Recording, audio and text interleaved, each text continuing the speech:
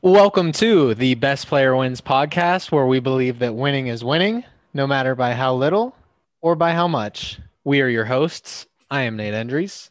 And I'm Eddie Quinones, and let's jump right into it. This was a pretty busy week. We had some crazy outcomes, and some crazy things happen this far this league. So let's jump right into it. So this week, biggest upset. I'm gonna let you take this one ahead there because I think I kind of know who you're gonna pick here. I think everyone knows who to pick here, but go ahead. You think? Oh I, yeah. I I think we'll see. We'll see. I picked Mike versus Jake. Is that who you thought I was gonna pick? No, my honorable mention, but no. Okay. All right. So let me explain. I didn't know which way to go here, so I tried to make the less obvious choice with, I think, the obvious one, which is probably what you chose, is Lucas versus JC. Well, I chose Mike versus Jake because with his back against the wall and his season on the line, Mike was able to grind out a win on the weakened defenses of Jake's roster. Jake had Travis Kelce out on bye, but he actually moved and injured Christian McCaffrey for what ended up being the guaranteed starter of the Seattle backfield in that deal. So Jake was kind of able to patch up his lineup a little bit, but nonetheless, it wasn't at full strength. But even still, Jake still has, that juggernaut quarterback duo of Justin Herbert and Aaron Rodgers who played this week. And yet Mike's team still found a way to win by putting up, an okay week on his own standards. I think he scored just over 130. But he ended up taking advantage of bad games from AJ Brown, Michael Thomas, Jerick McKinnon, and newly acquired DJ Dallas, who ended up being the starter for Seattle's backfield this past week with Chris Carson being ruled out yet again. But DJ Dallas, he'd been pretty good the past 2 weeks. So we kind of expected that if Chris Carson was going to be out again, that Jake would be able to get pretty good production from DJ Dallas. And yet he even put up a bad game himself. So I was, again, kind of torn on who to pick for biggest upset, but I had to go with my boy Mike, who kept his season alive and be, a weakened lineup, like I said, from Jake, but a tough team nonetheless. My honorable mentions: Lucas versus JC, like I mentioned, and like you probably picked.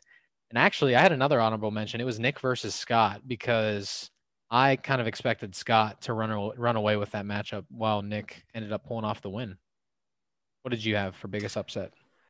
Yeah, so like I said, that matchup with Michael there was all one of my honorable mentions. I think one of the matchups this week that was a little more mainstream that was an upset, I think was that matchup between Lucas and JC. Now don't get me wrong, Lucas does have a pretty solid team. I think his team just kind of has its off weeks and its on weeks, and usually his off weeks are very bad and his on weeks are really good. There's really no in between for him. Um, but JC's team absolutely crapped the bed this past week. I mean, his running backs combined for 18 points. Jared Goff only had him 10.4 points, and Keenan Allen had 12 points. For Keenan Allen, that's not too bad. 12 points for a wide receiver isn't really horrible, but I think the main issue there was his running back pair only getting 18 points combined together. When you look at Lucas's side, one of his running backs had that alone, and that was Ronald Jones at 24.8. His other running back pair had 36 points combined, and Deontay Johnson had a great week at 23.6 points. Um, JC, I think coming into the week, I wouldn't necessarily say was a heavy favorite because the projections had him really close, but record wise, it's a big loss for JC because now it puts him in that pack right here in the middle, tied for third place between me, you, Damon, and himself. So it's a tough spot for him to be at, but I think if he grinds out the rest of his schedule, he should make playoffs, no problem. There really isn't an issue with that. But yeah, that was kind of my biggest upset this week. And I'm going to transition right into our most shocking outcome this week. And I had actually picked Nick versus Scott. Coming into the week, I think everyone expected Scott to win. Nick's team was really hurting. They didn't look like they were going to pull anything off. And I think both teams had a kind of a tough week. And I don't think Nick, I was doing the math. Nick would have lost to 7 out of the other 10 teams that he could have played this past week in the league. He just happened to get that matchup. Um, And I mean, good for him. He got the win there. But to look at Scott's team, his team absolutely did horrible. His running backs combined had 4.8 points, and his wide receiver two and both of his flexes combined only had 10.4 points. That's just a tough, tough week for Scott there. So that was my most shocking outcome this week. What did you have? I actually had the same. And for my picks, I think this might be the most shocking outcome of the entire season so far, in my opinion. And the reason why I say that is for Scott's absolute monster lineup to not even put up 100 points, you couldn't have gotten me to bet on that if you gave me 500 to 1 odds that Scott's lineup wouldn't put up 100 points in any given week. The only player to take care of business outside of his special teams unit, and when I say unit, I'm talking about his defense and his kicker, was Stephon Diggs. Everyone else had an absolutely dreadful week, as you shared, just highlighting a couple players in his lineup. While I don't expect this to happen again in such an extreme fashion, it definitely showed that Scott's lineup is vulnerable and beatable. So it's just like you said, Nick didn't have an amazing week himself, but it's still a great win for him. As a first round bye for him is a virtual lock at this point for, sitting at 8-2 by himself with, not being tied with anybody else. It gives him even more cushion to feel great about the trade that he made for Christian McCaffrey, earlier in the week. Now that he has such a big cushion that he's likely going to make playoffs, even if he loses out at this point. We'll get more into that trade a little bit later, but I definitely wanted to mention that because that's a huge win for him coming out of this week. Yeah, and that's something I kind of was looking at. When you threw out about a week ago, about 5 days ago, kind of those averages. If your team performs to their average capability of what they normally average, you had Scott sitting at 191, which is well above anyone else in the league. Obviously, that's Scott at his team at their best or at their averages. But to see him drop under 100 points with that lineup was extremely surprising. Extremely surprising, and I'm sure things have moved. Things are always going to move when trades are made, but I know that Scott moved Darren Waller out of his lineup, and brought in Rob Gronkowski. So that average, if I had to guess, I would guess that Darren Waller has more average points per game than Rob Gronkowski. So that might have fallen a little bit. And certainly, with the way that his team performed this past week, I bet most of his players' average weekly outputs fell a little bit. So that would be, that number I threw out there just to get a feel for, if everyone was fielding their best lineup, what would their average output be based on each player's average weekly output? That's going to change on a week-to-week basis just because of the nature of averages and players. If they don't score their average on the nose, their average is going to change. Yep. But it also changes with trades, which Scott did move one of his starters in Darren Waller this week. So I'd be interested to see how that has changed since last week. I don't necessarily know that I'm going to go back through and calculate everybody's. So maybe I'll do that one more time toward the end of the regular season. But yeah. And I think one thing to look at there, not to talk too much about it, but I guess one good comparison to make right there, like I was just looking at it, Waller averages about 13.1 as to where Gronkowski averages 9 points a game. I actually feel more comfortable on a week-to-week basis with that 9 average than I really do with that 13 average with a tight end, I feel. It's all really going to depend, but I think Gronkowski kind of getting into that offense a little bit more and having Antonio Brown, I think it moves away some of the coverage from him. So I think he's going to get a little bit more of those touches. And we've seen it throughout the past few weeks. Gronkowski's been doing pretty well on that offense. So, Waller's a tight end too, as well. No, yeah, I know. That's what I was saying. Waller's a tight end there, but I just feel with the matchups and how Gronkowski's offense, like that offense looks compared to the Raiders, I feel like there's a lot more explosion that can be had per se for Gronkowski on that Bucs offense just because of the weapons that they have. Not so much attention is on him, but it also goes both ways there. I mean, they could be throwing the ball. You'd rather have Gronk than Darren Waller at this point? At this point right now, I think for his team and for what he needs and with that trade that he made, I think it works out for him. And I think it's a good trade for him. I don't know if I We'll talk necessarily. about the trade, but Yeah, I think it's interesting that you'd say, yeah, without saying it, that you'd have Gronk over Waller. I yeah. disagree with that, but we'll talk more about it shortly. Top three standings update. Not a whole lot has changed. Nick and Scott flipped. Nick regaining the number 1 seed, the fantasy football team with an 8-2 record. Scott dropping down to the number 2 seed, helmet in the bush with a 7-3 record. And JC again getting upset by Lucas and dropping to a 6-4 record, with Damon, myself, and Eddie picking up wins to tie him at the 6-4 record. But the way that the tiebreakers work out right now, with Eddie having beaten me, Damon having beaten Eddie, and so there's this kind of round robin effect where the head-to-head matchups don't matter because one person has beaten another, that's beaten another, and so on and so forth. That because you can't evenly split a tie that way with head-to-head records, it then goes to points scored, which I have a slight edge over each of those 3 teams. So I, long story short, am in 3rd place right now. El Viaje a Dos at a 6-4 record. But getting into the rest of the standings, we're going to do our standings deep dive part 2, since we haven't done that in a few weeks. We're going to start with Cinderella story. So I'm just going to go ahead and lead off. I might have bent the rules here with, you don't necessarily think of the 1 seed as the Cinderella story, but I got to give some props to my older brother, Nick, the fantasy football team at 8-2. So after suffering the loss of George Kittle, dealing with a complex Seattle backfield situation, and seeing the value of his top draft pick, I'm talking about Ezekiel Elliott, take a sizable hit in the aftermath of the Dak Prescott injury and more, Nick has found a way to grind out a win week in and week out. And that's, I think that's the appropriate word to use for my brother's management style and lifestyle in general is grind. We all know Nick's relentlessness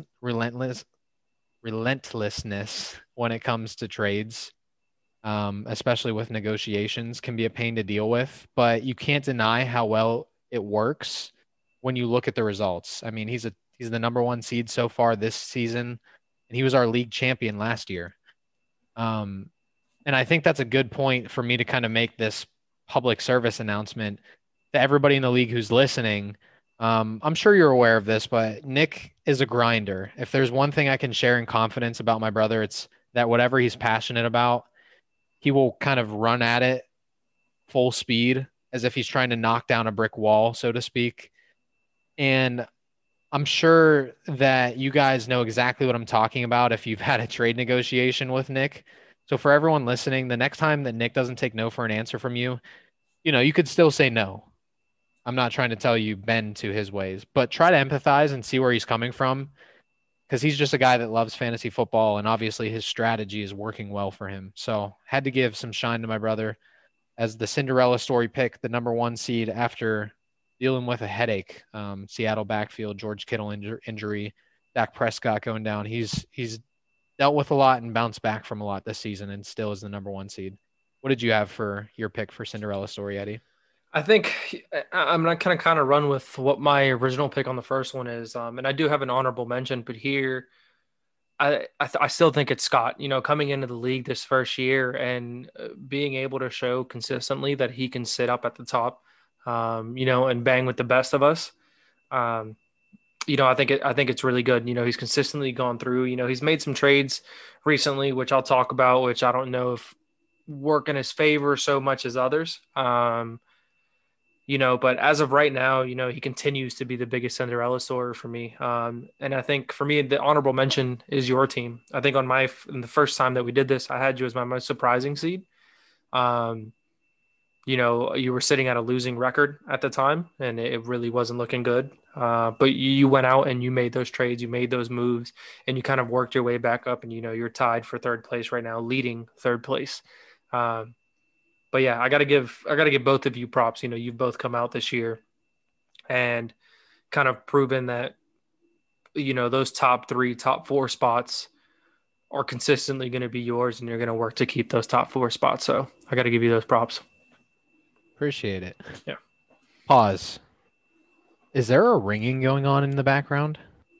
No, I don't hear anything. I hear some kind of like ringing or like distant siren or something. Maybe it's just my headset.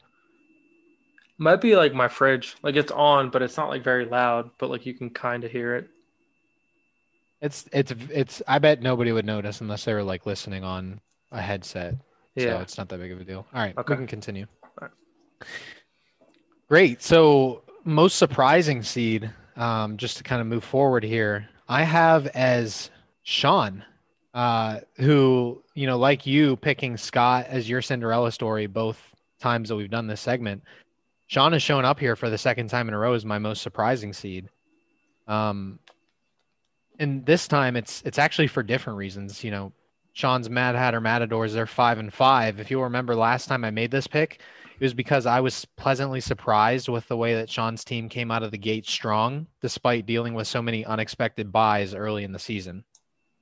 After a good start, I only expected Sean's results to get better, having seemingly dealt with a lot of bye week adversity due to the Titans' COVID outbreak that affected their week 4 matchup with the Steelers. But instead, Sean's team has actually struggled to find consistency, seeming to kind of flip between a win and a loss each week, which his 500 record highlights. And I'm by no means counting Sean out, even though his team has been trending downward lately. But I think that he would benefit by looking to see what he can add to or subtract from his roster via trade, like he started to do this past week with the James Conner trade. Who do you have for your most surprising seed, Eddie? For me, I have Lucas here. I was expecting a little bit better from him. He started off 2-2, so it wasn't anything crazy.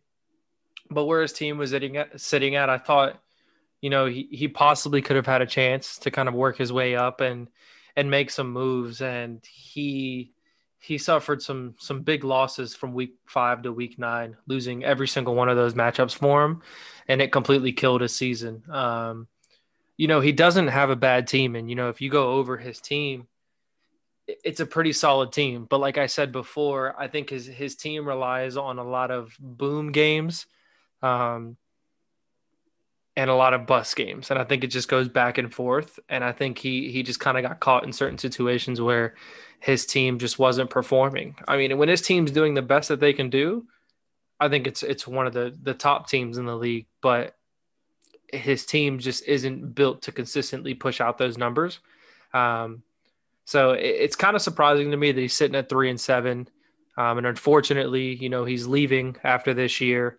So we won't really be able to give him a Cinderella story next year if he were to bounce back. But to me, that's kind of my surprising seed right there.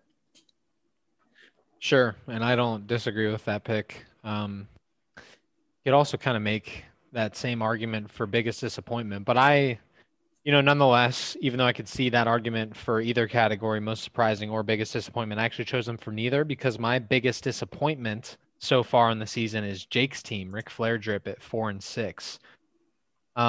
Reason being, I feel like every week I'm looking at Jake's roster and expecting that team of his is going to develop into a monster, but he keeps dropping matchups like every other week, it seems. He basically just can't get on a roll of consistency, and it has led to him being on the verge of elimination here in week 11, needing to pretty much win every single game from here on out in order to grab a playoff spot. I know that Jake is a strong fantasy player. He's actually, I would call him one of the most well-rounded fantasy players I know, in fact. So if there's anyone who can dig themselves out of such a seemingly impossible hole, I trust that he would be the one to do it. But he is going to have to really prove that he can do just that starting this week in a tough matchup with Nick, who's our number 1 seed. Who do you have as your biggest disappointment, Eddie? I will say this: I had Jake as kind of my honorable mention. And kind of going off of the things that you just said. I think he's a good fantasy player, and I think he's well rounded. I think, he's made the moves later in the season to put his team in a winning position, hopefully, to kind of push for those playoffs. But I think easily, and this is going to stay the same as the first one that I did, is Kyron's team. Towards the end of the season, he had a chance. He had some players that he could have moved to try to put his team in a better position, and he really didn't do too much till it was too late. He made some trades with people, and he did a couple things, but it was just poor timing on his end, and he just didn't take the initiative once early, losing early, to actually turn his team around. You know, there was a couple teams started off early losing, like yourself, myself. Um, you know, we lost early and we were in positions where we kind of needed to win now because we had losing records. And we kind of took that initiative and turned our teams around. And I think for him, that's just a really big disappointment for me for not being able to see him actually take that initiative and try to turn his team around. He kind of just accepted what was going to happen and let it roll and continue to donate money to the winner at that point. So that's what I have as my biggest disappointment. Sure. Well, with that, wrapping up that standings deep dive, let's look ahead to week 11 and get into our weekly matchup preview, starting with best matchup. What did you have for this week, Eddie? So this week, you mentioned this a little earlier, but I have Jake versus Nick. Jake's actually considered a 2.5 point favorite. I think that changed a little bit since I looked at it earlier. Yeah, it's a 2.7 point favorite now. Obviously, projected scores don't really mean anything, but just kind of looking at it just to give everyone a kind of a reference point, it's going to be a really good matchup. And I'm actually really excited for this matchup to see kind of how it plays out because obviously Jake needs to win this to stay alive. And Nick needs to win this to stay in first place. So I think it's a really interesting matchup. I actually really, really like the QB matchup this week for them, with Nick having Cam Newton and Patrick Mahomes and Jake having Justin Herbert and Aaron Rodgers. I'm really excited for this matchup this week. And I think for me, this is the best matchup by far. Yeah, that's a good one. I wasn't able to work in too much analysis about that matchup in this segment, so I'm glad that you were able to cover it. My best matchup was, I tried not to pick myself if possible, but there were so many good ones to choose from that I just actually truly thought this was the best. It's me versus Damon. Yeah. This week, both of us are 6-4, so you got two 6-4 teams fighting for that third seed, duking it out to see who can coast safely into the playoffs and who's going to have to kind of sweat their way in.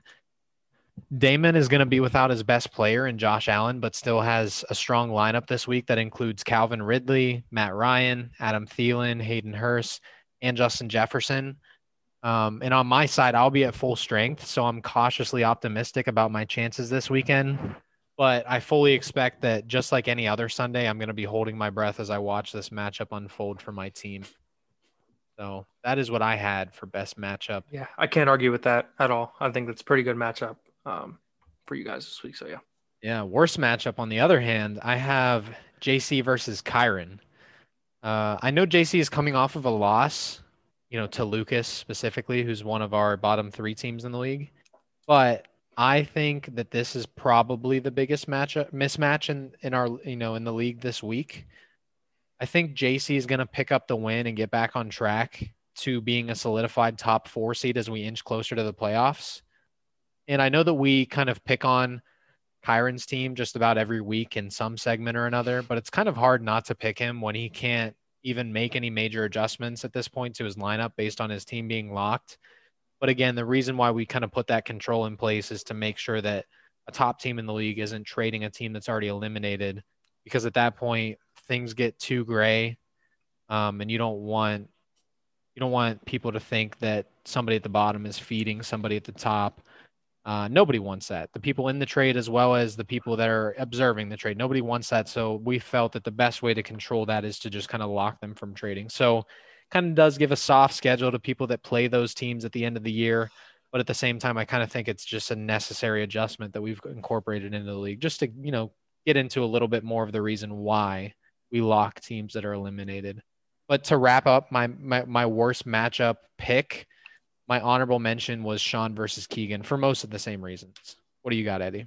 I actually had both as my first pick and my honorable mention. I don't think there's really too much to say right there. I just think both of those teams and both of those sides of those matchups are trending in completely opposite directions. And it's just, it doesn't look good for Keegan or Kyron this upcoming week. They're facing 2 strong teams. So that's pretty much what I had. Well, then I'll let you lead us off with your most important matchup. All right, my most important matchup, and I did a little bit of digging here and looking around. I think it was completely obvious to me looking right at it, but I kind of wanted to dive a little bit more deeper and kind of show everyone why I think this is such an important matchup this week. I have your matchup against Damon's. You're both tied right now. There's a four-way tie currently sitting at third place. Whoever loses this drops out of that tie. They also have a chance of being actually dropped out of the playoffs as of right now, depending on who it is. I haven't really took too much of a deep dive. I wasn't able to look at who's played Sean and who hasn't. But if Sean wins this week, he moves up to 6-5, and whichever one of you two loses drops down to 6-5, and that's like right at that 6-7 area. So I think this right here, it's for me, it's easily kind of that biggest matchup. Again, it cleans up that four-way tie for third place right there. Barring that Helmet in the Bush actually wins his matchup this upcoming week. If he were to lose, and that would create a whole different tie, and that's not something we're worried about right now. But yeah, it cleans up this current four-way tie. It pushes someone possibly out of playoffs as of right now, depending on matchups and everything. I'll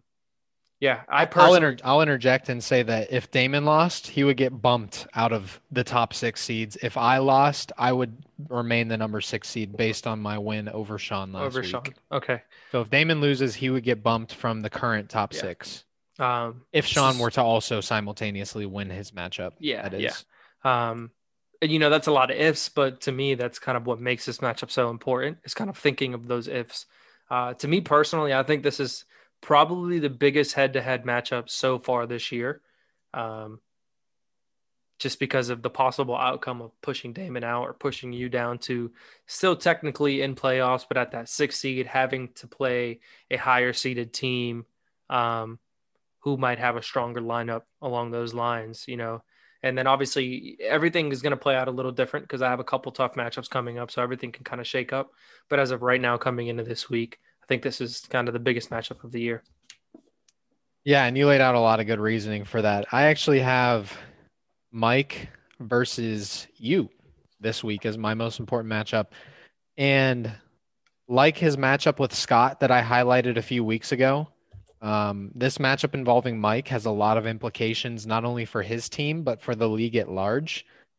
So Mike, obviously we know at this point, is fighting to keep his playoff hopes alive, as a loss would eliminate him from contention and lock his team. But then on the other side of the deal, you are fighting to keep your big win streak alive and climb into the top 3 of the standings. So if Mike were to win, this is going to complicate the fight for that 5 and 6 seed of the playoffs pretty heavily, as it would bring you to 6-5, which would presumably be tied with Sean if he picks up the win over Keegan, as well as the loser of my matchup with Damon. So there would be a 3-way tie at 6-5 if Mike were able to pick up a win over you. So I'm going to be watching this matchup closely this weekend, because it's either going to result in one more team getting eliminated from playoffs and their team being locked from trading, or it's going to kind of create a pretty messy situation at that 5, 6, 7 spot, because again, we're kind of all expecting Sean to get a win over Keegan. And then obviously there's going to be a natural loser of me and Damon that drops to 6-5. And so if you were to lose, that would be 3 6-5 teams just sitting in the middle. And that would be an uncomfortable spot to be in. Yeah. And one thing I actually want to point out here is that I've beat Sean, Damon has beat me, and Damon has lost to Sean. So I don't know how ESPN is going to seed this out, but it's going to be 5, 6, and 7. It would go to points for total points scored at that point. But even looking at that, even for this upcoming week, and I guess it'll decide it kind of after your matchup with Damon, and it'll really kind of set this apart, because then all four of whoever's tied would have played each other. But yeah, it'll be really interesting. I should be sitting at the number 5 seed if I were to lose. And I put up my appropriate points, I should still be sitting in the playoffs, but there's a chance my team could completely drop a dud and kind of push me out, but we'll see. Yeah, and for most of the same reasons, I have Jake versus Nick as an honorable mention for most important matchup, because Jake is himself facing elimination this week with his matchup versus Nick. But obviously, as you can tell, us talking through this matchup preview, there's a lot of dust up in the air. So we're just going to have to kind of see where it settles once the weekend is all said and done. There's a lot of ways that the standings could go based on the outcomes of this weekend's matchups. So it's a really good week to watch fantasy football in our league. Yeah. And I kind of hope, not to shake too many things up, but I kind of hope there are some different upsets and things just to kind of make the end of the week a little more interesting and make the end of the season very interesting when looking at the standings. Because if you look at it, if Michael, Jake, and Sean were to lose this upcoming week, then that kind of locks, not completely, but everyone else kind of into the playoffs. Because it would be very tough for Sean sitting at a 5-6 record. He'd need a 2-game losing streak from somebody in the playoffs and a 2-game winning streak from himself to get in. So that would be something if it just so happened that both Jake, Mike, and I shouldn't say both, all three of Jake, Mike, and Sean all lost, because at that point, it's just like you said, we're basically playing for seeding at that point. Yeah. And that would also be a pretty crazy upset for Keegan's team to pull off. Yeah, like there's just so many things that can happen this week. I believe it or not, even though that would basically guarantee a playoff spot for me, I kind of hope that doesn't happen, because I really want to see this playoff bracket come down to the wire. Mm-hmm. But it is interesting that it could shake out that way. Yeah. It's good that we're starting to get to the point where a matchup on any given week can like fully set or fully shake up the playoff bracket. I really love this time of year. So I agree. Let's get into some trade talk. It was pretty slow up until today. And today, nothing crazy happened, but just a couple more deals that gave us a little bit more content in a typically heavy segment in terms of the quantity of deals made on any given week. There were 4 total since last episode before today, and then 2 more got made today. So we have 6 this week. We will go ahead and share those, and as well as our initial gut reactions to those. So the first one of the week, it was Damon giving up Washington's defense and Philadelphia's defense, and Jake giving up Kansas City's defense and the Los Angeles Rams defense. And what this was them trolling and swapping back defenses after they made that.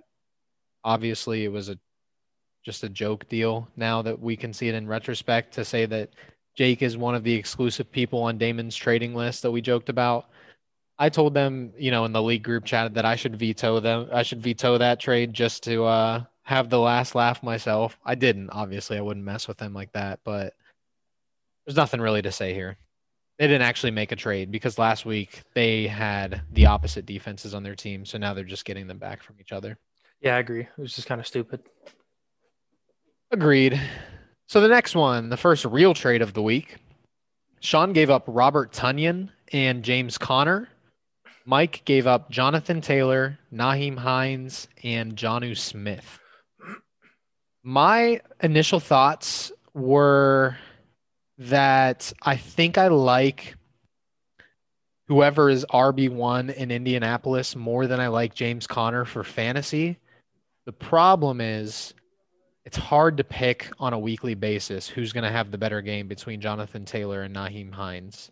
So it kind of makes the trade equal in a sense, because of course, in terms of value, if you're going to move them in a deal, you want the Indianapolis running back duo over James Conner. But in terms of like, if you're going to start them in your lineup, it's so hard to pick between them. It kind of makes your job as a fantasy manager a little bit more challenging. So I think Sean maybe gets the slight edge in this deal based on the fact that I think I would also rather have Jonnu Smith than Robert Tonyan just by a little bit. But it's definitely a close trade between Sean and Mike. What do you think?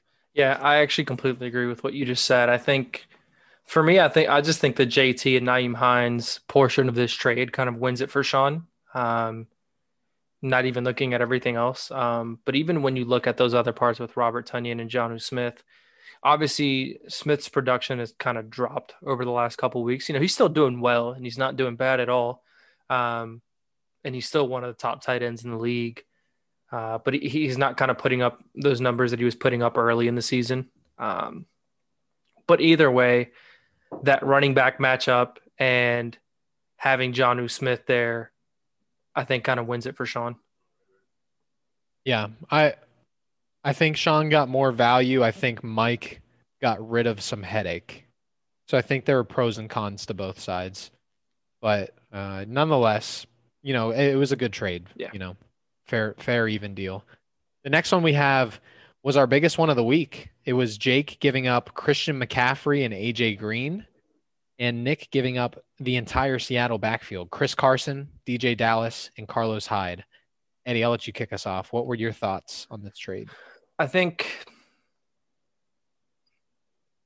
originally, and I still kind of do feel a little indifferent about this, considering Christian McCaffrey's out again this week. So it's not like he's kind of reaping those benefits right now. I think over the long run, I think this is a really good move for Nick, considering that Christian McCaffrey stays healthy for the playoffs, because that's a big add no matter who has him. Even if he produces at half of what he's normally producing, he's still dropping 15 to 20 points a game. So I think this is a good trade for Nick, but I also think this is a really good trade for Jake here, adding that backfield with Chris Carson being questionable to play this week.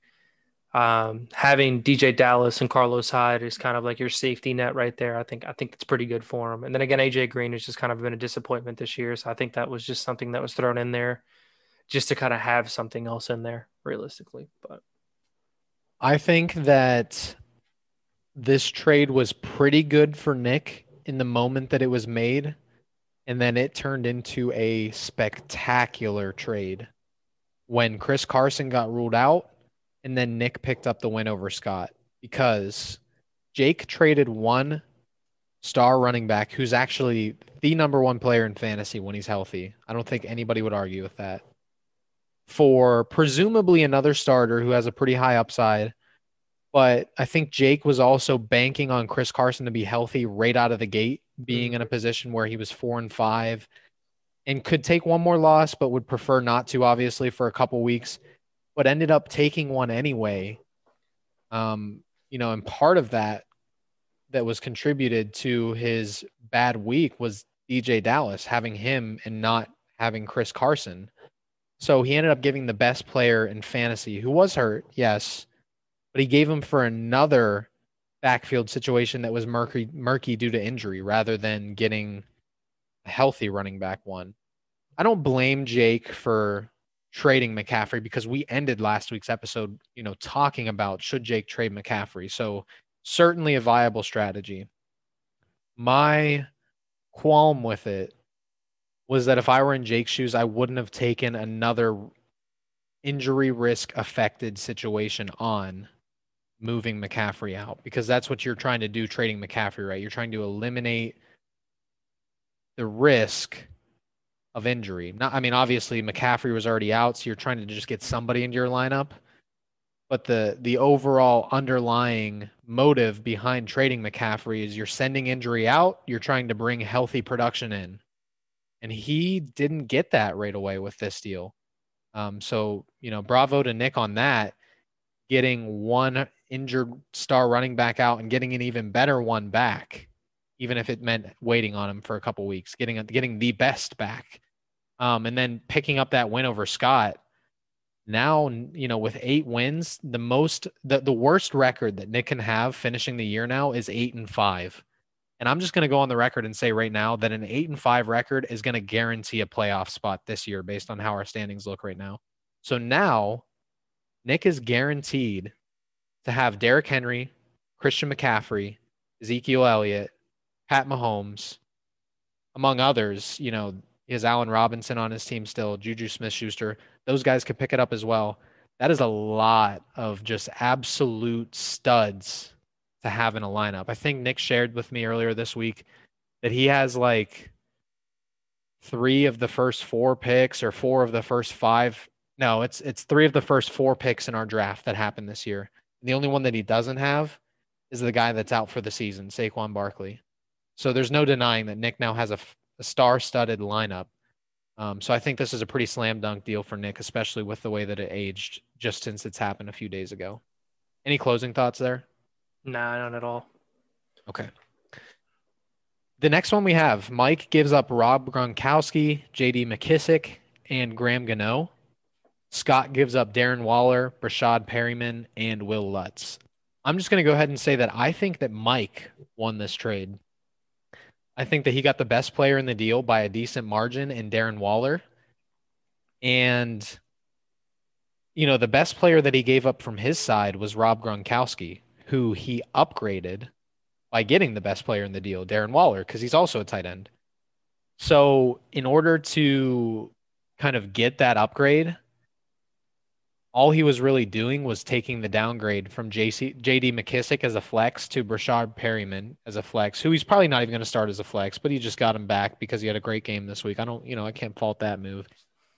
Kickers, it's not really that important to the deal, but I think Will Lutz is a better kicker than Graham Gano as well. So Mike was able to upgrade 2 spots, and one of them pretty importantly to now what I would call the number 2 tight end in the league consensusly, with George Kittle being out. He's only behind Travis Kelce, of course. And he also got a kicker upgrade, which can't hurt as well, all through sending away JD McKissic and taking on Brashard Perryman. So I think that was a great move by Mike. Boosted the value of his team, boosted his chances for the rest of the season. What do you think?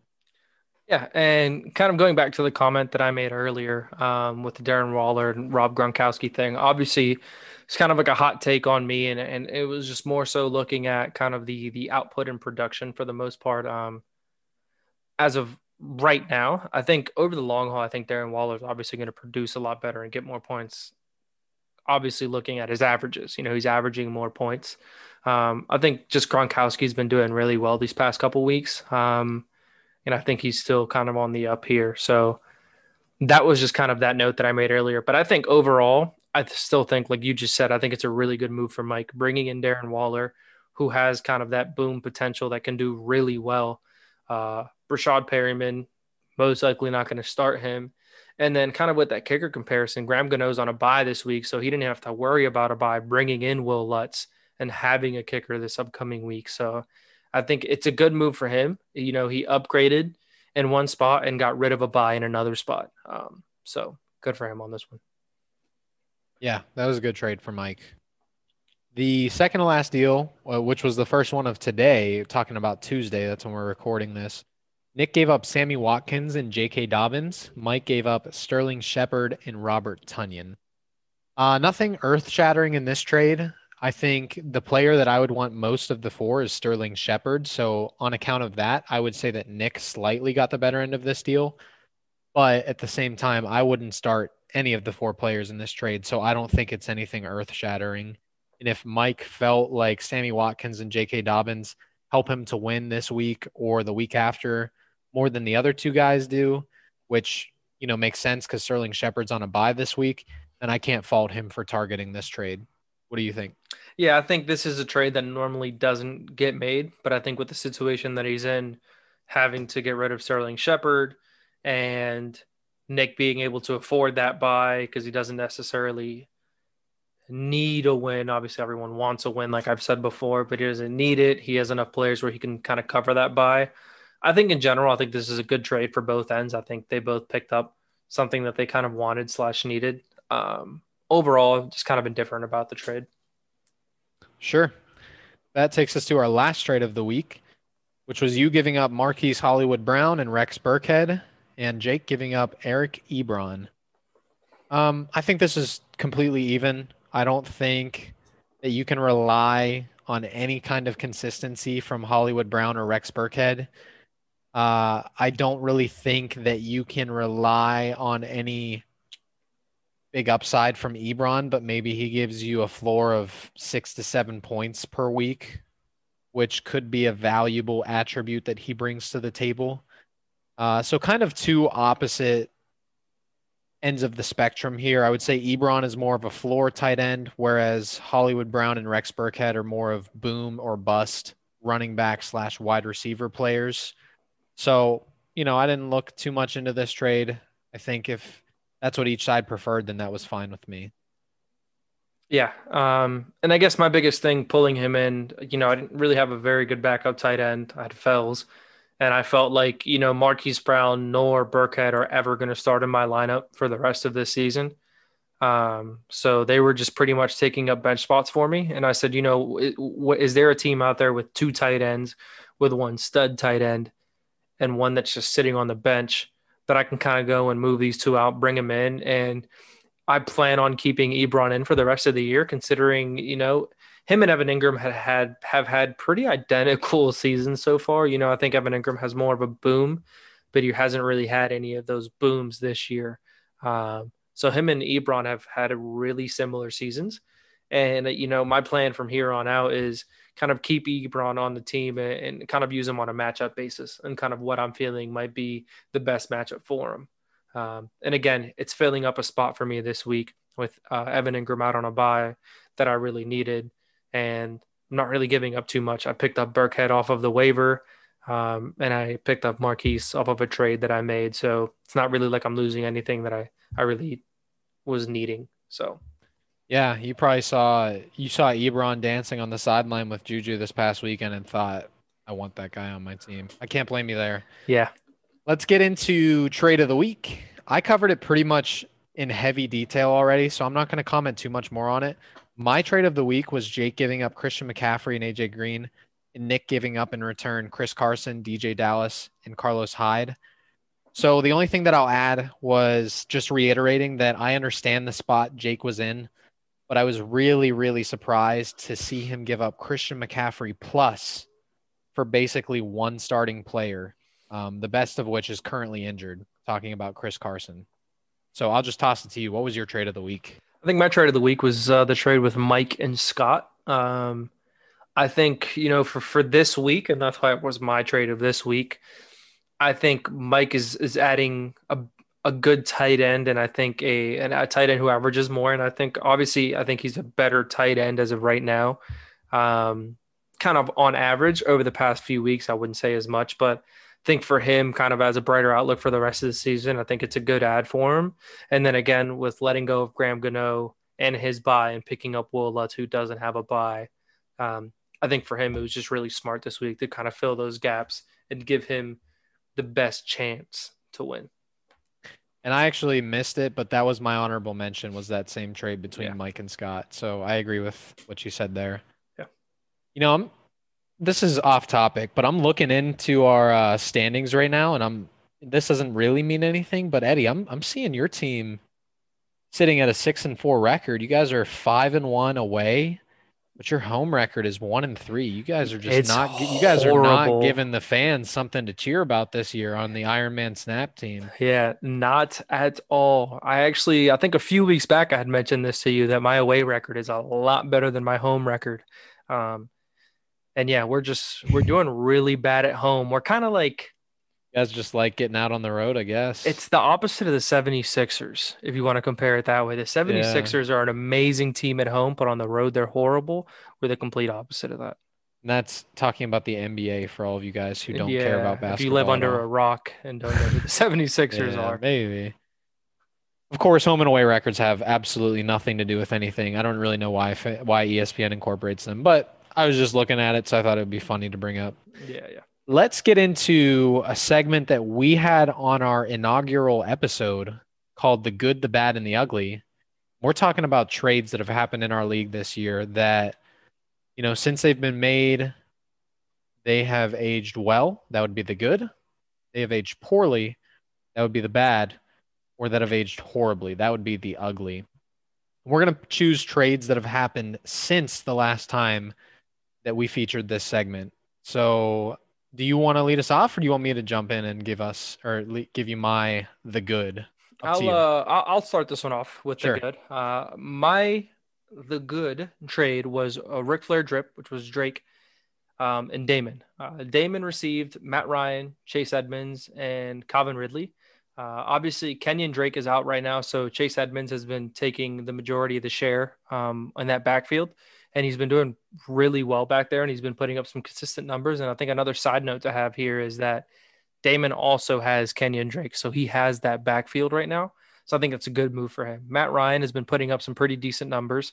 It's been a little bit more consistent. Some weeks a little bit above average than he normally does, so I think he's done really well.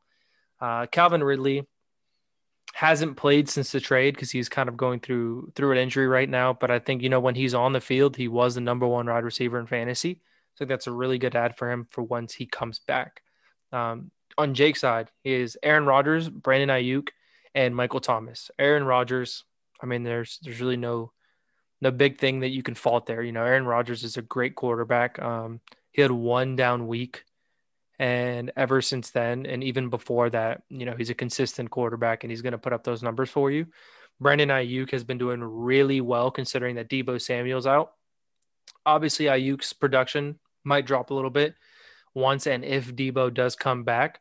But either way, he's been making the most out of that opportunity. And then Michael Thomas, right now, coming off of injury, he's had a 10-point game and he's had a 4-point game. Nothing crazy on Michael Thomas's end, but I think he's him and Drew Brees and Alvin Kamara, and obviously it's going to be Jameis Winston now. So this might change this upcoming week. Michael Thomas might get a lot of targets. But, Michael Thomas hasn't really been doing too much, and that offense has been running through Alvin Kamara and has been doing everything through Alvin Kamara. Jameis Winston coming in, he might give Michael Thomas some more targets. Jameis coming from the Bucks, he had Mike Evans, big target, and he loved feeding Mike Evans the ball. So maybe he'll have kind of that connection with Mike Thomas for this week or the next week, depending on how long Drew Brees is out. Yeah, the good trade was you giving up Russell Wilson, Tyler Lockett, and CeeDee Lamb. Scott giving up Aaron Jones, Ryan Tannehill, and Cooper Kupp. So this trade obviously has aged really well for both sides and really shaped the foundation of both teams' rosters as Russell Wilson and Aaron Jones have become pillars of Scott and Eddie's lineups. And it was a beautifully executed trade that has clearly benefited both teams as the timing of it perfectly coincided with the explosion of both teams as clear top teams in the league.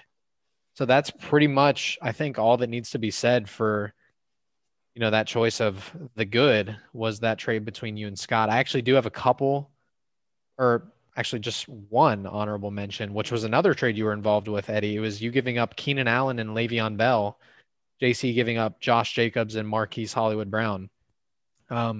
You got, some running back reinforcement in Josh Jacobs, who just had a monster game this past week. JC, we've already talked about Keenan Allen in pretty solid detail last episode. We know how high we are on Keenan Allen, potentially a top 5 wide receiver rest of the season. So he got something that he needed with wide receiver help. And then, even the second piece on each side of the deal, Le'Veon Bell and Hollywood Brown have both been pretty big disappointments, but it's fortunate that they've both been disappointments because it's not like one of you got a really good flex player alongside your stud. You guys have kind of both equally benefited from getting a star and a player that's just been really kind of dreadful to roster because you don't want to drop them, but you don't want to start them either. I thought that was a pretty good trade as well. Anything to add since those both were your own trades? Nothing really too crazy to add there. Okay, so the bad. This one might be a little bit under the radar, but I think it's appropriate to choose here. I had me giving up Dallas Goedert and Mike Williams, and Nick giving up TJ Hawkinson and Damian Harris. And this was one of those deals that the way that it aged makes it look a lot worse than it was at the time. Because at the time, TJ Hawkinson was only a borderline top 10 tight end, and certainly not a player that you started with absolute confidence every week. And Damian Harris, the other guy that I got in that trade, had been injured for most of the season at that point and hadn't yet shown the big flashes of production that he has recently.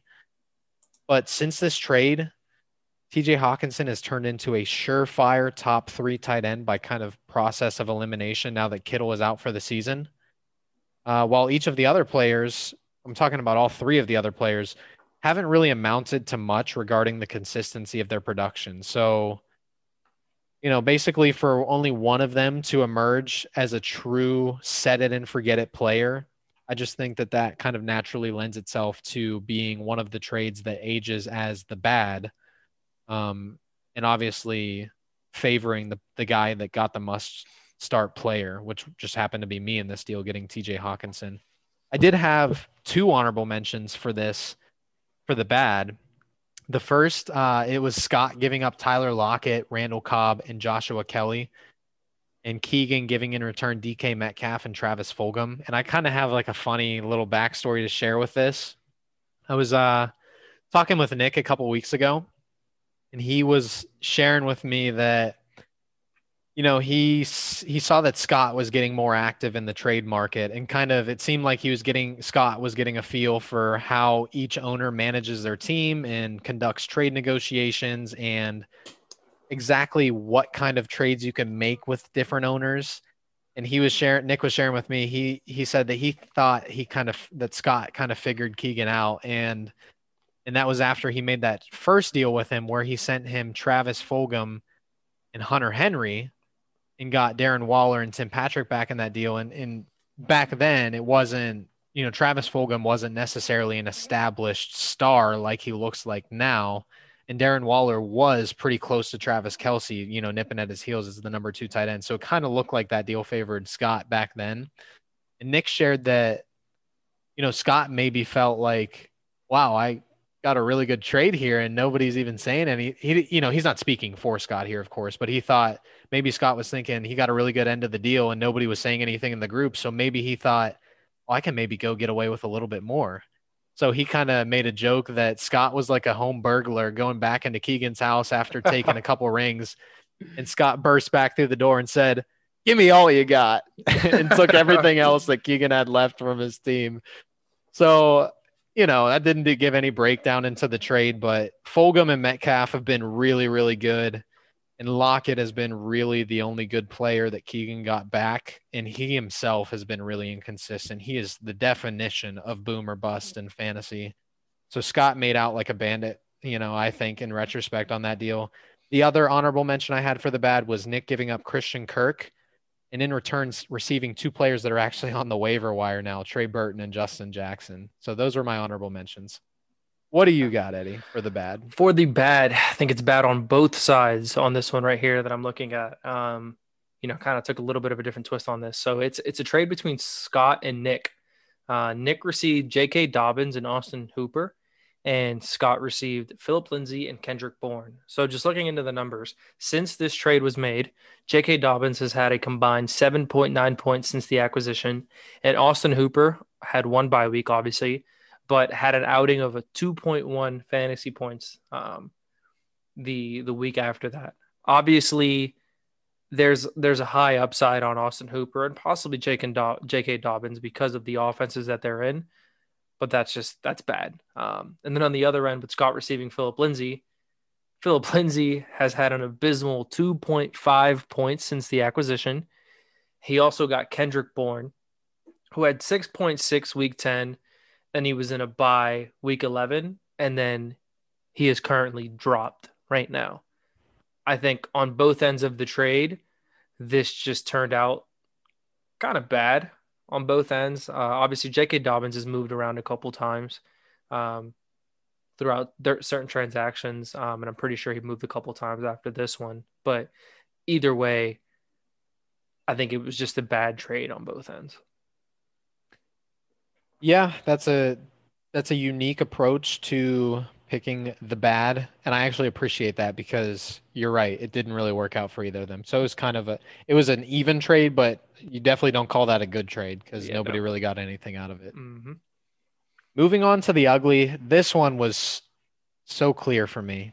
How else could you pick anything other than Eddie giving up Todd Gurley, Jamal Williams, Josh Reynolds, and Marvin Jones Jr. and getting from Kyron, Tyreek Hill, and Brandon Cooks? Honestly, I think that this is a contender for worst trade in league history based on the who and the when of this deal. Not only was this trade very obviously one-sided, but it was made even worse by Kyron's willingness to eat Cooks by for Eddie while squandering the opportunity to get Jamal Williams last running back 1 game for the Packers. I'm not mad or upset about it in any way because in retrospect, I knew somebody was going to hit a heist on Kyron based on the position he was in, which was facing elimination so early in the season. it was just a matter of which owner would benefit from it and how bad it would be. And it just kind of ended up being pretty, really bad. So that was the ugly. What do you got? And like I said before, and I talked to you about this trade, I did my due diligence to actually try to help him so he didn't have to eat the bye and have Jamal Williams the week before. I told him, I was like, if you take Todd Gurley at this point, this trade ain't going through till the week after. And he was okay with it. So obviously, I'm not justifying that trade right there because I obviously know what way that trade leans. But just saying, I feel like I did my part in letting him know what was going to happen if he accepted the trade. So, with that being said, jumping into the ugly, I have a trade between Scott and Michael. Scott received J.K. Dobbins, Scotty Miller, and Melvin Gordon III. Mike received Jonnu Smith, Naeem Hines, and Jonathan Taylor. J.K. Dobbins was traded away. Like I said before, he didn't really get to use him in his lineup because he traded. I think this trade happened immediately after the other one processed. But Dobbins, 7.9 points since the acquisition. Just not very good. Scotty Miller was dropped, not even on his lineup. The only person on his lineup from that trade was Melvin Gordon. And over the past 2 weeks, he's only combined for 8.3 points since the trade happened. So not a very good trade on his side. If you look at Michael's side of this trade, it kind of looks like a robbery to an extent. Nothing too crazy, but when you break it down, it does. Jonnu Smith has dropped 20.7 points over the last 2 weeks. Nothing crazy. He had, I think, a 13-point week, and then he had like a 6-point week. Naeem Hines has had a combined 25.5 points since the trade, and Jonathan Taylor has had a combined 15.1 since the trade. That Colts backfield alone has gotten him a total of 40 points over the last 2 weeks, which is nothing crazy. But when you get 20 points a week from one backfield, that's a pretty solid trade for you. So I think overall, I think this is really ugly for Scott, and I think it looks really good on Michael's end. I have nothing to add. So go ahead and take us into the Around the League segment. All right. So getting into the Around the League segment, we're going to start with our fantasy over-under. Currently, my record is 6-9, and Nate is 7-8. So I'm closing in on you, getting pretty close. Again, like I said last week, I need a pretty good week this week. Neither of us are to kind of overtake you. Doing too well overall. Yeah, no, not at all. Maybe we'll get better next season, but yeah. See how we finish the year out. Yeah, exactly. So going here with the first matchup, I have Aaron Rodgers going up against the number one pass defense in the Indianapolis Colts with an over-under of 20. What do you got? I am throwing the Colts defense out the window and saying that Aaron Rodgers, the bad man, balls out and scores over 20 points. Nothing more to add to that. I also agree. When you look at that Packers offense in total, Davante Adams and Aaron Jones is kind of alone. Those two pieces, Indianapolis's run defense, not so great. So with them being able to settle down and run the ball a little bit, I think it's going to open up that secondary a little bit more. And I think Aaron Rodgers will definitely drop over 20 this upcoming week. Moving on, our next matchup. Surprise this year, James Robinson has been balling out so far this year, but he faces his toughest defense with the number one run defense in the league, the Pittsburgh Steelers. Will James Robinson have over under 15 points? What do you got? Picking one player over another in my lineup here. I'm taking the over 15 points for James Robinson. I can't pick against my boy who has been, and I'm not intentionally patting myself on the back, but I have never I've never made a better pick in a fantasy football draft than selecting James Robinson in the last round of our draft this past year. I think he's running back 3 on the year, and yes, he is 11 weeks in on the year. Yeah. I've never, ever made a better pick than this. And, based on that hype alone and how he's performed all year, I gotta, even with my number 2 Pittsburgh defense overall in the season, I gotta go with my boy.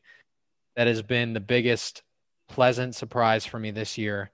Pick the over for James Robinson of 15 points against Pittsburgh. And listen, I'm going to pat your back here too. I'm going to say overall for the value and what you use to grab him and where he's at right now, I think this can easily be made one of the best picks in this year's draft.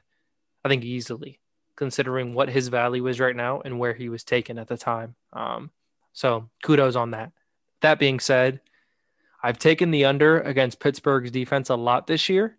But I have a feeling like James Robinson's going to be running the rock a lot this upcoming week, with kind of that quarterback situation, not knowing exactly what it looks like.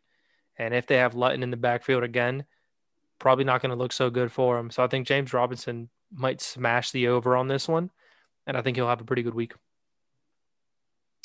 All right, moving on to the next one. We're going to have a team here. So last week, fantasy football team squeaked one out. Really say squeaked one out. The team just didn't really have a very good week. No, you could say squeaked one out. That's pretty funny. Yeah. And that's pretty accurate. His team didn't have a very good week. He would have lost to 7 out of the other 10 teams that he could have played in the league. And I think he got pretty lucky with his matchup. Just going to throw that out there. But he's projected 147 this week. And the over-under I have is 140. I'm going to go with the under this week. What do you got? I am hammering the over here. I'm going triple over this week. I can't gas up my brother all episode, making him my Cinderella pick, complimenting his management style, and kind of get to the end of the road and turn around now. I got to pick the over for the fantasy football team over 140 points. While I don't necessarily think he is the number one team in true talent on his roster at this point in the year, I do believe that he is one of the top 4 teams without question. And I think that means that he should get over 140 just about every week. And this week should be no different for him. So I'm taking triple over here with all 3 of my picks. Bold move, Cotton. Bold move. Yeah, well, I have a good feeling about this week, but I say that about every week, and So I'm do I. 7-8. So let's get into a little player A or player B action here. Got a pair of running backs, got a pair of wide receivers this week. I'll let you pick because I normally do them in order of how I list them. What do you want to hear about first, the running backs or the wide receivers? Let's go with the wide receivers. All right. Wide receiver A has averaged 7 receptions on 8 targets for 69 yards.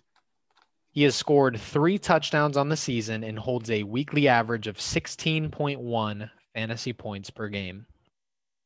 Wide receiver B has averaged 4 receptions on 6 targets for 56 yards and a touchdown in each game. And this player has scored 9 touchdowns on the season and holds a weekly average of 15.5 fantasy points per game. Who would you rather have? Wide receiver A or wide receiver B? Could you repeat A for me, please? A has 7 receptions on 8 targets for 69 yards, 3 touchdowns on the season, 16.1 fantasy points per game.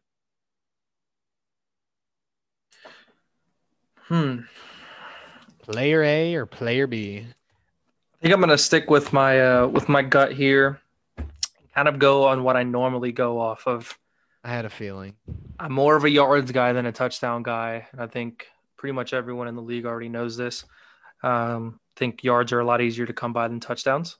So, but before you lock in your pick, he only has 13 more yards per game, but 6 less touchdowns on the season.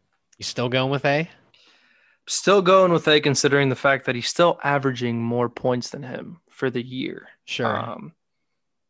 Obviously, some of his games with those 3 touchdowns are probably a little skewed. I'm saying that he probably has a couple games where he scored a lot of points. Mm-hmm. And some of those touchdowns, maybe even 2 of those touchdowns, could have came from one game.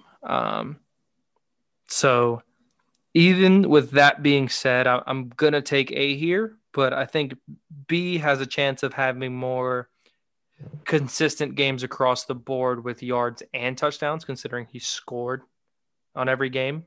But but I think I'm going to go with the yards here, even though it's just a small amount of yards. I think I'm going to go with the yards on Going A. with A? Yeah. Yep. It's close, but I agree with you. Wide receiver A is Tyler Boyd. Wide receiver B, any guess? There's not too many players that have scored 9 touchdowns. Yeah, no, not at all. So any guess? 9 touchdowns this year. Not all of them are receiving touchdowns. That's a little hint for you. I actually am stumped. I don't know who it is. Chase Claypool, Ooh, the Pittsburgh okay, Steelers. Okay. Tyler Boyd is wide receiver 12 on the season. Chase Claypool is wide receiver 16. So they're pretty close. Okay. I would still, even looking at their stats and looking at their names, I would take Boyd over Claypool because I want the consistent player over the boomer bust player at this late in the season. I agree, and both close to are half very good players to have on your team. Yeah, and close to half of Claypool's touchdowns came from one game. So that's true. Yeah, that's true. All right, let's move on to the running back pairing. Running back A has averaged 48 rushing yards and 1 rushing touchdown on 11 carries per game, while also catching 3 passes for 22 yards on average in each game. And he is averaging 14.2 fantasy points per game through 10 weeks. Running back B has averaged 62 rushing yards and 1 rushing touchdown on 15 carries per game, while also catching 2 passes for 15 yards in each game, and is averaging 13.5 fantasy points per game through 10 weeks. Who would you rather have, player A or player B? Can you put up player A again one more time? Sure. Averaging 48 rushing yards and 1 rushing touchdown on 11 carries per game, while also adding 3 catches for 22 yards, and overall is averaging 14.2 fantasy points per game. I think this is a really tough one for me. But I think that one catch coming out of the backfield per game and that one reception, considering this is a PPR league, obviously one reception isn't anything crazy, but it's a point. Less rushing yards.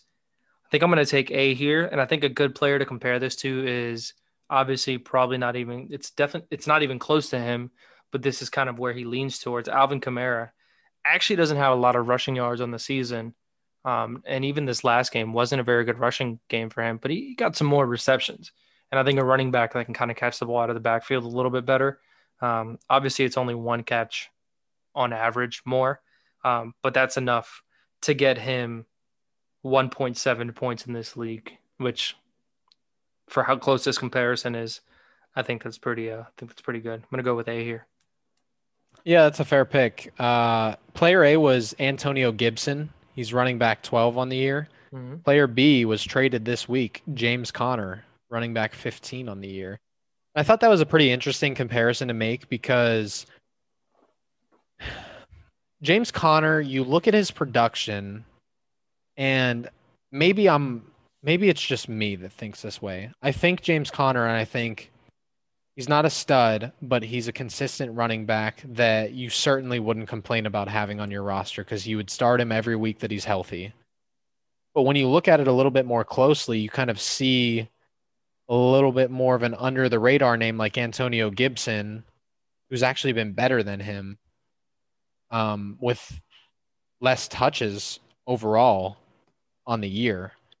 And so an interesting note that I actually gathered about them, because I wanted to look at this even closer than just making the base stat line comparisons, was their usage lately. And talking about the last 2 games, while Conner has only recorded 68 total yards on 22 total carries and 4 total receptions in the last 2 weeks, Antonio Gibson has compiled 120 yards on 19 total carries and 7 total receptions. Now, the difference is Gibson has found the end zone 3 times over the last 2 weeks compared to James Conner's 0. So just a tale of two players trending in completely opposite directions over these last 2 weeks. And I don't think it was close before these past 2 weeks in terms of the comparison between them, but now it's very close, and it's not a matter of they've been neck and neck all year. It's a matter of one is kind of trending down while the other is simultaneously trending up. So I thought it was a good comparison to make this week for player A or player B. Any closing thoughts on any of those four players that we covered in this segment? No, not at all. I think actually I have one, and I think that last comparison, I think is a pretty good one to make. I think the Pittsburgh Steelers offense is becoming more of an air raid offense. I agree. And they're doing very well at passing the ball. Big Ben, to my surprise, and I will be the first one to say this, he's playing a hell of a year this year coming off of his injury. And I'm a little bit surprised at how well he's playing. Did I know he was going to play ball like Big Ben plays ball? Yes. But I think he's just on a different level this year. And I think he's out there trying to prove a point to a lot of people. And he's proven it pretty well. So I would be the last one to say this because I'm always a little bit more pessimistic about the Steelers because maybe I call myself a realist, as in like I try to set realistic expectations for my home team, but it probably comes off as pessimism. So long story short, I would be the last one to call Ben elite, but he has been an elite quarterback this year. Yeah. And it's a lot of fun to watch, not just the defense carry, but for the offense to get it done through the air too. But it's kind of come at James Conner's expense. He was just not out there for even most of the game this past week and the week before in Dallas as well. It just didn't see him on the field too much, which is a shame. And I think one thing that they're realizing is that James Conner, although he's a good and consistent running back, I don't think he has that it factor. Sure. And a lot of people compare him to Le'Veon Bell and said, well, he's producing just as well. But the thing with Le'Veon Bell at the time when he was at that offense is that he had that it factor. He can break off a play at any point in time. Right. I just don't think James Conner can do that. So sure. Yeah. He's kind of the slow, like Le'Veon Bell was like the rabbit, so to speak. James Conner is kind of like the turtle. Yeah. Slow and steady. He gets it done, but it's nothing spectacular. Exactly. All right. Getting close to the end of the episode, we'll talk about transaction of the week really quickly. I have Mike adding New Orleans defense and dropping Arizona's defense. And, I can confirm that Mike did the right thing here by playing a strong matchup with the Saints defense, who was getting a weak San Francisco offense this past weekend. He even made the relatively tough choice of playing them over a strong Tampa Bay defense that has been pretty lights out this year, with the exception of last week's game versus New Orleans. And the Saints defense ended up being a large part of Mike coming out on top in his matchup with Jake. They contributed 15 points to Michael's victory that came by a 24-point margin. So that was an important move for Mike to make and then set his lineup with, and ultimately made it pretty easy sailing into a win this weekend for him. I did want to give an honorable mention to Nick, who added Salvon Ahmed and dropped Ryan Nall right before kickoff on Sunday. Salvon Ahmed is a running back for the Dolphins that was filling in for injured Myles Gaskin, injured Matt Breida. I think Jordan Howard might have also been inactive based on a coach's decision. So that was kind of ballsy for him to pick him up and start him last minute, and it ended up paying off because I think he scored over 16 points. Could have also given an honorable mention to myself with the add of Kalen Ballage because he dropped 15 points, but I had no intention of starting him. So I didn't really care too much to throw that here in this segment, even though I just kind of name dropped it. But two similar transactions that I did want to give a slight nod to. What do you have? Yeah, and I also have a defense here. I have Lucas picking up the Packers defense. I think the Packers played a really good game this past week. The numbers aren't crazy, but they dropped 7 points, which for him, he won by 14 points or so. So that 7-point swing kind of helped put the space in there for him. Obviously, it wasn't a deciding factor. His defense could have dropped a goose egg, and he still would have won that matchup. But I think overall, for him to add this defense and then them produce and give him 7 points for this past week, I think was a really good ad for him. Sure. Let's get into the end of the episode here, talking about news and notes. We have a few things to talk about this week that are, interesting for how the rest of the season will play out. First, Drew Brees has 5 broken ribs and a collapsed lung. That sounds super Painful. painful. That sounds like it hurts to breathe. Yeah. That's the kind of injury that sounds like. Sean Payton hasn't named a starter yet at quarterback. It's going to be Jameis Winston, right? Like he's likely like Sean Payton's probably just keeping his cards close to the vest so that the other team doesn't have an advantage of prepping for one quarterback over the other.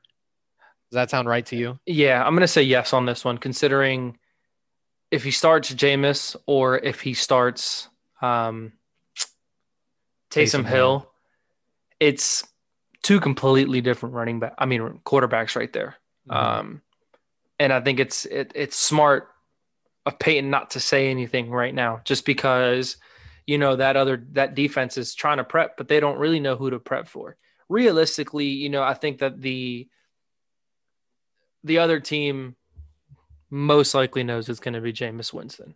I mean, And I agree with that yeah. because I think Taysom Hill is too important to the gadget plays that the Saints run like Mm-hmm. 7 times a game. Yeah.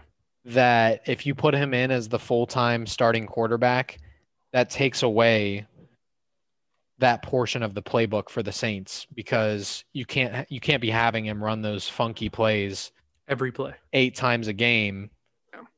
if he's lined up at the starting quarterback position all Mm-hmm. game. So I think it's pretty obvious that it's going to be Jameis Yeah, Winston. and I would trust Jameis Winston's 30 for 30 arm over Taysom Hill right now, Yeah. which is kind of crazy to say. But Taysom Hill, has he had some really good throws and some really good plays? Yes, but we haven't really seen it consistently. Jameis Winston can come out there and perform above average and get them their win. So yeah. Yeah, that's actually my next question. So if Jameis Winston, and presumably he will be the starting quarterback for the Saints on a weekly basis, do you think he's going to be a top 15 fantasy quarterback while Breeze is out? It's a good question. I think if he's close to it, he's going to be hovering anywhere from 15 to 17, somewhere around there. Um, I don't know if I can see him breaking that. The only way that I can see him breaking that offense, I mean that barrier, is if he gets Michael Thomas a little bit more involved and gives Alvin Kamara a little bit of that space to help him perform. Because if you look at his weapons here at with the Saints, overall it's a lot better than what he had at with the Bucks, and he threw 30 touchdowns with the Bucks. So I think he has a chance, but I'm really not sure. Yeah, I foresee at least one really good game and at least one really bad game if he Yeah. makes multiple starts at quarterback. And I would venture to guess that overall in his time as the starter, that if you compare the weeks that he started to the rest of the league over that time span, I'm going to say that yes, he will be a top 15 fantasy quarterback. And I'm saying that on the basis of how he performed over the past few years in Tampa Bay as a fantasy quarterback. Mm-hmm. I don't necessarily think that it's going to be a straight line to top 15 fantasy production or like consistent, but I think the overall composite production that he'll give at quarterback while Drew Brees is out is going to be in totality top 15 worthy compared to the rest of the league. So, that's just what I think will happen. It could obviously swing either way. He could, randomly out of nowhere become like a top 7 or 8 quarterback while Drew Brees is out, or he could be terrible and not even be in the top 20, 25 quarterbacks. So we'll see how that ends up coming out with Drew Brees being out, and reporters saying that the most optimistic timetable is 2 to 3 weeks. Do you think that he's going to return before the end of the fantasy season? And to give a little bit more context to that, he apparently hasn't actually gotten his second opinion with doctors that are outside of the team's staff, which he does plan to do this week. And they're actually going to make the decision of whether or not to put him on IR based on this second opinion. So do you think he's going to return before the end of the fantasy season? I think if he does, it's going to be really late. If he does return, I think it'll be on the very last matchup of the year. I just think with 5 broken ribs and a punctured lung, I think that's not something that you get over in 2, 3 weeks. I think that's something that's going to take a little bit longer than that. So, do I think he'll be back? Yes, possibly. But if he does come back, I think it'll be really late. Sure. And then last question on the Saints quarterback situation. Do you think Jameis Winston starting at quarterback changes the value of any Saints position player? Honestly, I think it lowers the value a little bit of Kamara and raises it for Michael Thomas. I think Jameis Winston has been so used to throwing the ball to wide receivers. He didn't really have that in the backfield where he can throw the ball to Leonard Fournette too much out of the backfield. And who knows, he might love it and he might throw Kamara the ball 10, 15 times a game. I would love that. But I think a realistic outlook for me is I think he's had that connection with wide receivers for a long time. And I think that him with Michael Thomas, I think he might try to find a little bit of connection there. So I think Michael Thomas is kind of value goes up a little bit here. Yeah, I actually agree. I don't know necessarily that Michael Thomas's value goes up, but I think you hit the nail on the head with Kamara taking not a big hit, but a slight hit because Jameis Winston is a throw the ball down the field type of passer rather than a make all the reads. And if it's not a safe throw to make, throw it to your check down running back. He just kind of slings it, which is why he got to 30 interceptions last season. And so I think that Kamara is going to see less targets. I think he'll still be top 5 running back easily, but I think he'll see a slight downtick in targets in the passing offense. Yeah, and I will say this: it could have a lot to do with scheme and a playbook, and kind of how the Bucks offense was compared to the Saints offense. Was the Bucks offense more of an like downfield air raid, with quotation marks because they weren't very great at it, but were they a downfield kind of team? Yeah, if you really look at their team, they'd smash the ball with Leonard Fournette and then they'd try to throw the ball to Mike Evans deep. I think that was Leonard kind of Fournette wasn't on the team last year, just a heads up. It was Ronald Jones. Ronald Jones. You're right. Ronald Jones, my fault.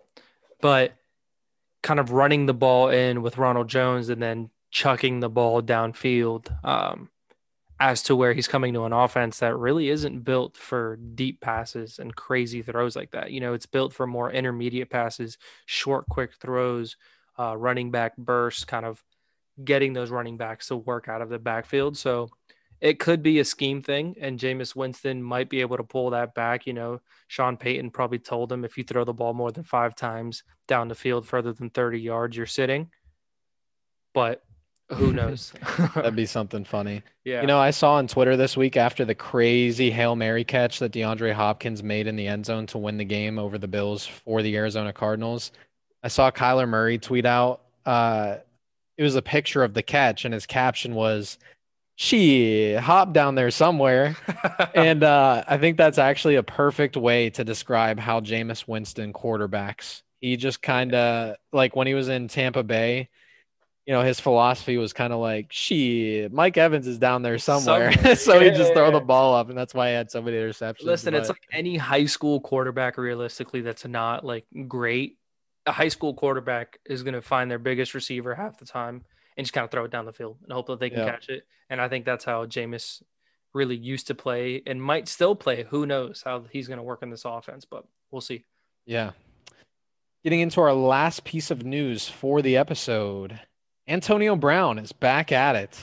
This time breaking a surveillance camera and throwing a bicycle at a security guard shortly before signing with Tampa Bay. And actually, it came out that the NFL was unaware of this incident. How nervous does this make you as his owner? And be honest, because nobody is probably going to trade for him at this point, with this news added on to the fact that he's dealing with a civil suit that he's set to appear in court for in December, that the NFL is kind of waiting to see what the outcome of that is going to be. How does this make you feel as his owner? Makes me a little nervous. But at the end of the day, I think I'm deep enough at wide receiver where I'm not going to stress too much about it. Will it be nice to have him on my lineup and him drop me a consistent anywhere from 12 to 15 points this year? Yeah, that would be nice. But kind of looking at my lineup for the rest of the year, there aren't very many spots where he might actually start unless he were to go crazy. You know what I'm saying? So for me, it's not too big of a worry. I think it's more so like I was cool with having him on my bench because it gives me that depth just in case. But if they were to let him go and it not work out with him and him get kicked out of the NFL again, whatever the case may be, I don't think I'm going to be hurting too much personally. No, I don't think you'll be hurting. honestly, at this point, I kind of feel bad for Antonio Brown. Yeah, Like, I agree. there's clearly, I think, something wrong with him that he just can't stay out of trouble.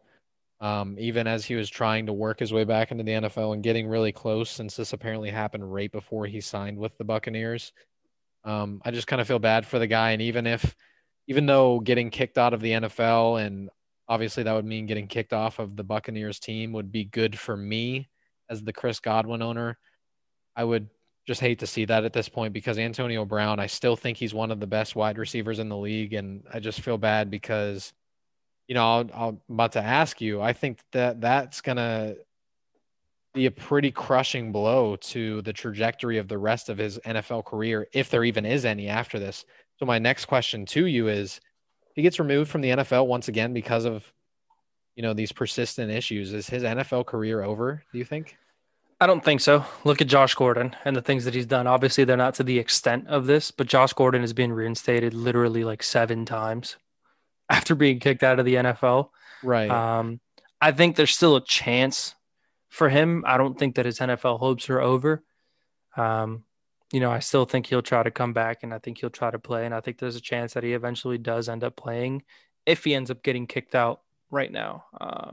I wouldn't jump the gun and say his career is over here just because looking around the league at some other players.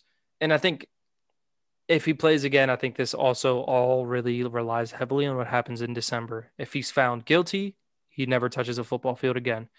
If he's found not guilty, I think he'll see the football field again. Kind of looking back into the league and looking at kind of domestic violence and things along those lines, players that are usually found guilty never touch the field again. Ray Rice said he'd give up a whole year of his salary just to play football again, and nobody signed him.